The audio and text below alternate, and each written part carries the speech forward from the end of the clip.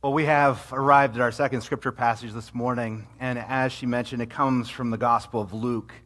I'm going to be reading from the 14th chapter, beginning with verse 1, and then skipping down to verses 7 through 14. Again, that's Luke's Gospel, the 14th chapter, verses 1 and then 7 through 14. And what I love about this summer is we find ourselves in this season called Ordinary, and we've been working our way through the book of Luke. So this story today from Jesus' life actually builds upon stories that we've heard in recent weeks. It builds upon conversations that Jesus has had with some of the religious leaders over recent weeks. And I would encourage you as I read this morning to kind of just perk up your ears and think about where you're seeing some of the continuations, some themes that are being continued, some things that Jesus continues to remind us of as we seek to walk with him in faith. But again, Luke's Gospel, the 14th chapter. On one occasion, when Jesus was going to the house of a leader of the Pharisees to eat a meal on the Sabbath, they were watching him closely. When he noticed how the guests chose places of honor, he told them a parable. When you are invited by someone to a wedding banquet, do not sit down at the place of honor in case someone more distinguished than you has been invited by your host. And the host who invited both of you may come and say to you, give this person your place, and then in disgrace you would start to take the lowest place. But when you are invited, go and sit down at the lowest place, so that when your host comes, he may say to you, friend, move up higher. Then you will be honored in the presence of all who sit at the table with you. For all who exalt themselves will be humbled, and those who humble themselves will be exalted. And he also said to the one who had invited him, when you give a luncheon or a dinner, do not invite your friends or your brothers or your relatives or your rich neighbors, in case they may invite you in return, and you would be repaid. But when you give a banquet, invite the poor, the crippled, the lame, and the blind, and you will be blessed, because they cannot repay you. For you will be repaid at the resurrection of the righteous. The word of God for the people of God. Thanks be to God. Let's pray. Gracious God, we come before you today, and Lord, we thank you for your love and your mercy that you have extended towards us. We are totally undeserving of it. And Lord, we know there's nothing that we can ever do to repay you for your love. But Lord, we do ask today that as we seek to become more Christ-like, that you would teach us that we might become more loving. That you would change and transform our minds and our hearts, that our attitudes might reflect that of Christ Jesus. And Lord, we pray that as we go forth in a short while, that we would go forth to serve, to minister, to show your grace and mercy to all that we meet. Lord, we're not perfect, we fall short, and we need your help in all these things. So Father, teach us these lessons today, and may the power of your Holy Spirit help us to live them out in the days to come. So Lord, open our eyes this morning, we ask. Unclog our ears. And Lord, be at work in our lives. And now, Lord, over these next few moments, I pray that you would speak through me, or I ask that you'd speak in spite of me. But I pray that regardless, your word would go forth and that we would be changed by it. It's in Christ's name and to his honor and glory we ask all these things. And together all God's people said, amen. Jesus is coming to dinner. I mean, picture the scene with me. Jesus is coming to dinner. You would think maybe you'd be excited by that. After the things that we've read, the things that we've seen and observed and heard over recent weeks, it seems like good news that Jesus would be coming to dinner. I mean, this is a guy who can take loaves and fish and multiply them to feed thousands. He's been able to take people whose bodies are broken, whose lives are just a mess, and he's made them whole. Jesus is coming to dinner. This is something you think you would shout from the mountaintops, maybe declare from the rooftops at the very least. But the Pharisee who invited Jesus isn't doing that. And neither are the other people who have been invited to this party. Jesus is coming to dinner. And in the section of Scripture that we didn't read this morning, a section that I'm going to kind of just summarize for us this morning, something rather important happens. This Pharisee, this religious leader, is hosting a dinner party, and he invites Jesus. And at first, this seems like a good thing. Jesus is coming to dinner. But this Pharisee and his friends, they're not having Jesus come to dinner because they're excited that he's going to be there. They're not coming because they want to hear him speak or hear what he has to say. No, they've invited him, Luke is very clear, for one reason and one reason alone. They want to watch him closely. I mean, you can almost picture it as Luke is describing it. You can see the Pharisees almost wringing their hands, slyly thinking, we're going to trap him. We're going to get him, and we're going to hear him say something he shouldn't. We're going to see him do something that he shouldn't. And you know what? We're going to stack the deck against him. And they do. Because amidst all these other religious leaders and amidst Jesus who's there, there's one guest that just seems utterly out of place.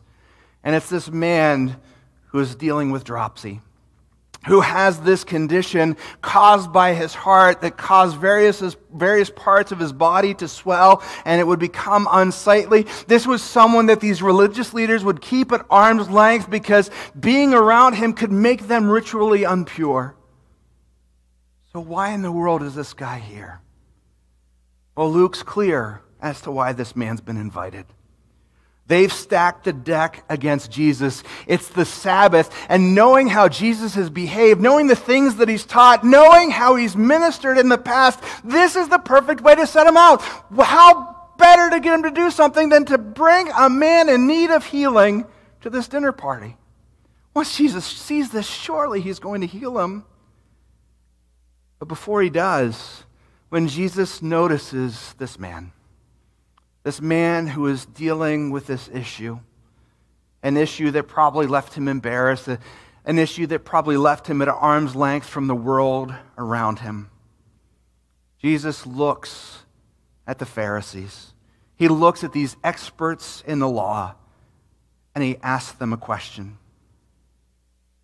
He says, if your child or if an ox were to fall into the well on the Sabbath, would you not immediately pull them out? These religious experts, these who were voiced and who knew so much about the law, they said nothing. They were silent. They're silent not because they don't know the answer. They're silent because they want to see what Jesus is going to do. So they say not a single word. And Jesus grabs this man. He heals him. And he sends him on his way. As you can imagine, the tension in that room was probably so thick you could cut it with a knife. These religious leaders, these experts in the law, they're utterly aghast at all that has just taken place. This is exactly what they had planned. Their plan couldn't have gone better. But how dare Jesus do this? He's just broken the law. He's healed again on the Sabbath. Jesus has come to dinner and he's done everything that they expected him to do, everything that they wanted. And it's now, knowing that he's fallen into their trap, it's now that they become excited, that they become jubilant, that they become happy that Jesus is there. They have trapped him. Their scheming has paid off. But it's just as the partygoers were beginning to pat themselves on the back that again Jesus asked that question. If your child or an ox had fallen into the well on a Sabbath, would you not have helped pull them out? And again, they're speechless. These religious leaders, these experts in the law, they don't say a word. But what has become apparent is that God's love and care for his children is very different from these Pharisees and their cold, calculating ways. They're concerned far more about rigid adherence to the law, making sure that they check all the right boxes, do all the right things, avoid all the things that they know they should avoid according to the law. They're so concerned with doing those things that they don't care for their neighbor.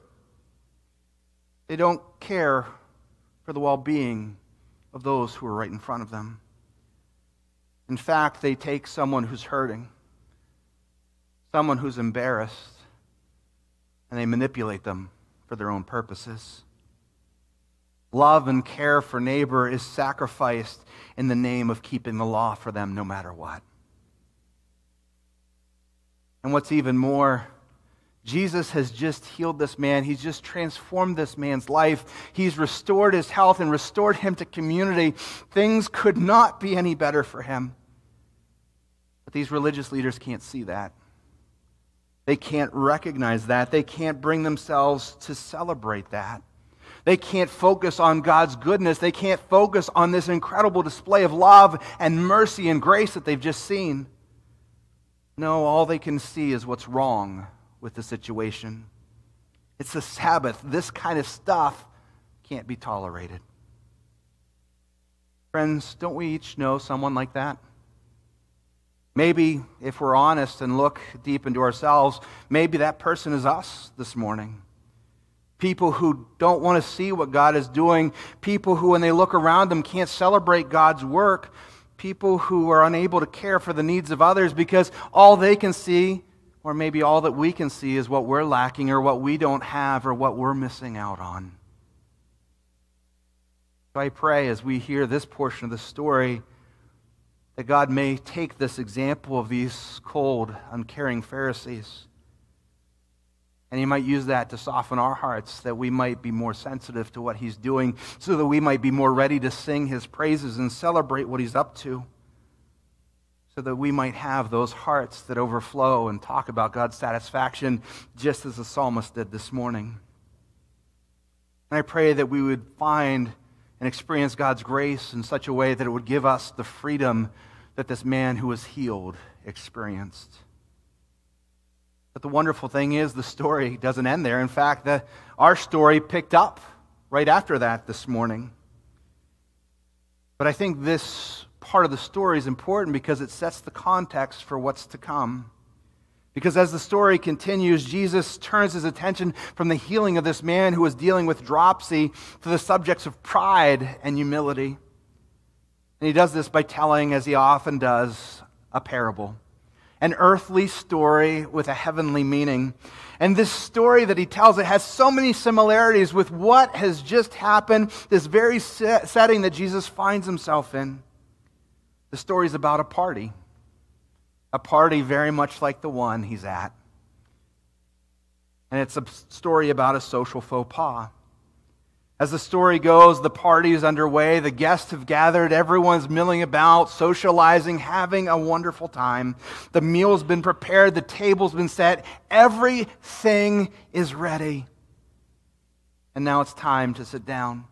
It's time to sit down and it's time to eat the meal. And so the party guests begin to make their way to the table. Now, the tables aren't set up in rows. They're not set up in a square. They're not set up in a circle. No, these tables have been set up in a U-shaped form. And kind of at what would be the base of the U is where the host would sit. Where those who had invited the others to the party would assume their place. And next to that host were the places of honor. The places where everyone wanted to be seated because they would be next to the host. They'd be among the first served. They would have some of the best conversation. So of course everyone wants to sit there. But the problem, according to Jesus, is although everyone wants to sit there, there's just not enough seats. Someone's going to have to sit at the far ends of the U. Someone's going to have to sit at a distance from the host and from some of the other more entertaining guests. But Jesus is also clear we have this natural tendency. It's a tendency that every human being has. We want that place of honor. And so as we make our way into that banquet, as we make that way into the banquet, there's that desire to assume that place of honor. But that's where the faux pas comes in, because when you assume that place of honor, the host is going to come in and he's going to see someone that he or she wants to sit next to and have conversation with, someone he or she wants to hear the story of their life and what's going on in their business. And so you're going to be kicked out of that seat to make room for that person. Our arrogance, our pride, it gets in the way. Our arrogance and pride, it gets in the way. We assume that place of honor, and then we're forced into a place of humility. We're compelled to sit in a seat in a lower place, one that we didn't want. But Jesus also reminds that the opposite scenario is also equally probable. That if you assume one of those outer seats, one of those places of less honor, it's quite likely that the host is going to come in and he or she is going to see you and want to hear your story, want to know more about you. And so you're going to be the one to be invited to that place of honor. In this way, the words of James chapter 4, verse 10 are proved to be true. Humble yourself before the Lord, and he will exalt you. So having availed himself of this opportunity to talk to his partygoers about this healing, having performed this miracle in their midst, and now having talked to them about pride and humility, our own arrogance and being made low, he now turns his attention maybe to the least likely of places. He turns his attention and he turns his comment towards the Pharisee who has invited him to dinner. The one who has extended this invitation not only to him, but to all the esteemed people who are in the room. And it's then that things become rather tense. I mean, after all, this Pharisee who has invited him is well respected within the community. All the guests that are there esteem this person. But Jesus isn't bothered by the strained relationships. He isn't bothered by the fact that he's healed this man on the Sabbath and the Pharisees don't like that it's happened. He's not deterred by the fact that he's talked about pride and humility, subjects that they didn't want to hear about because they were convicting. No, things are intense and Jesus reads the room and knows it. But rather than diffusing the difficult, intense situation, it's almost like Jesus pours gasoline on the fire. He turns to this well-respected host, this prominent religious leader in the community, and he gives to him a primer about hospitality. And it's there that upside-down kingdom, which is mentioned in your bulletin, comes into play and comes into view most squarely. The first shall be last, the last shall be first. Jesus has already talked about those things. He's already displayed the fact that God's love and care for people is not going to be bound by man-made rules. And now he talks about hospitality. Hospitality, as Jesus talks about it, is incredibly costly. It's not to be found as you invite your friend or your neighbor or the rich member of the community over to your house for dinner. It's not to be found in those relationships because true hospitality is not to be found in reciprocal relationships where if I give you this, you give me that in return. It's not an exchange. No, true hospitality, as Jesus tells this Pharisee, involves inviting over those, welcoming those in, as Amy talked about moments ago. It involves welcoming those folks in who can't pay you back, who have nothing to offer in return, for whom even saying thanks can sometimes be difficult. True hospitality in that sense is tied to grace. It has nothing to do with what we've earned. It has nothing to do with our social standing or background or what credentials we have. No, true hospitality is tied to the unmerited grace of God. It involves extending an invitation to those who don't deserve it, who can't repay it, and who sometimes abuse it. And Paul reminds us of this truth in Romans chapter 12, verse 13. Talking to the Roman Christians, he asked them to contribute to the needs of the saints and to show hospitality to the strangers in their midst. People who have wandered in from far-flung places, people for whom this place in Rome is not their home. People who probably have just the clothing on their backs. He invites them to welcome them in, to treat them not as stranger, but as friend. And the writer of Hebrews will pick up on that theme in Hebrews chapter 13 when he goes on to remind us that oftentimes as we entertain strangers, we've entertained angels unawares. So friends, today, I pray that this scripture would challenge us. That again, as we look at the life of Jesus, as we look at the things that he has to say, that we would see his unmerited love and favor for us. That even though we've done nothing to earn it or deserve us, he loves us and wants to be in relationship with us. He's extended hospitality to us. He gives us mercy, mercy that is new every morning. And for that, we're grateful, but I hope you can see that.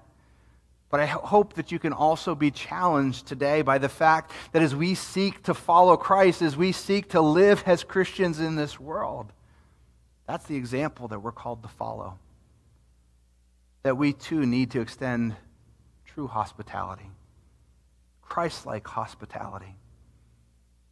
Hospitality that's unmerited, undeserved, often unreciprocated, and can sometimes be taken advantage of. And I pray that today we would hear and heed the words of the Orthodox priest John Jewel in closing.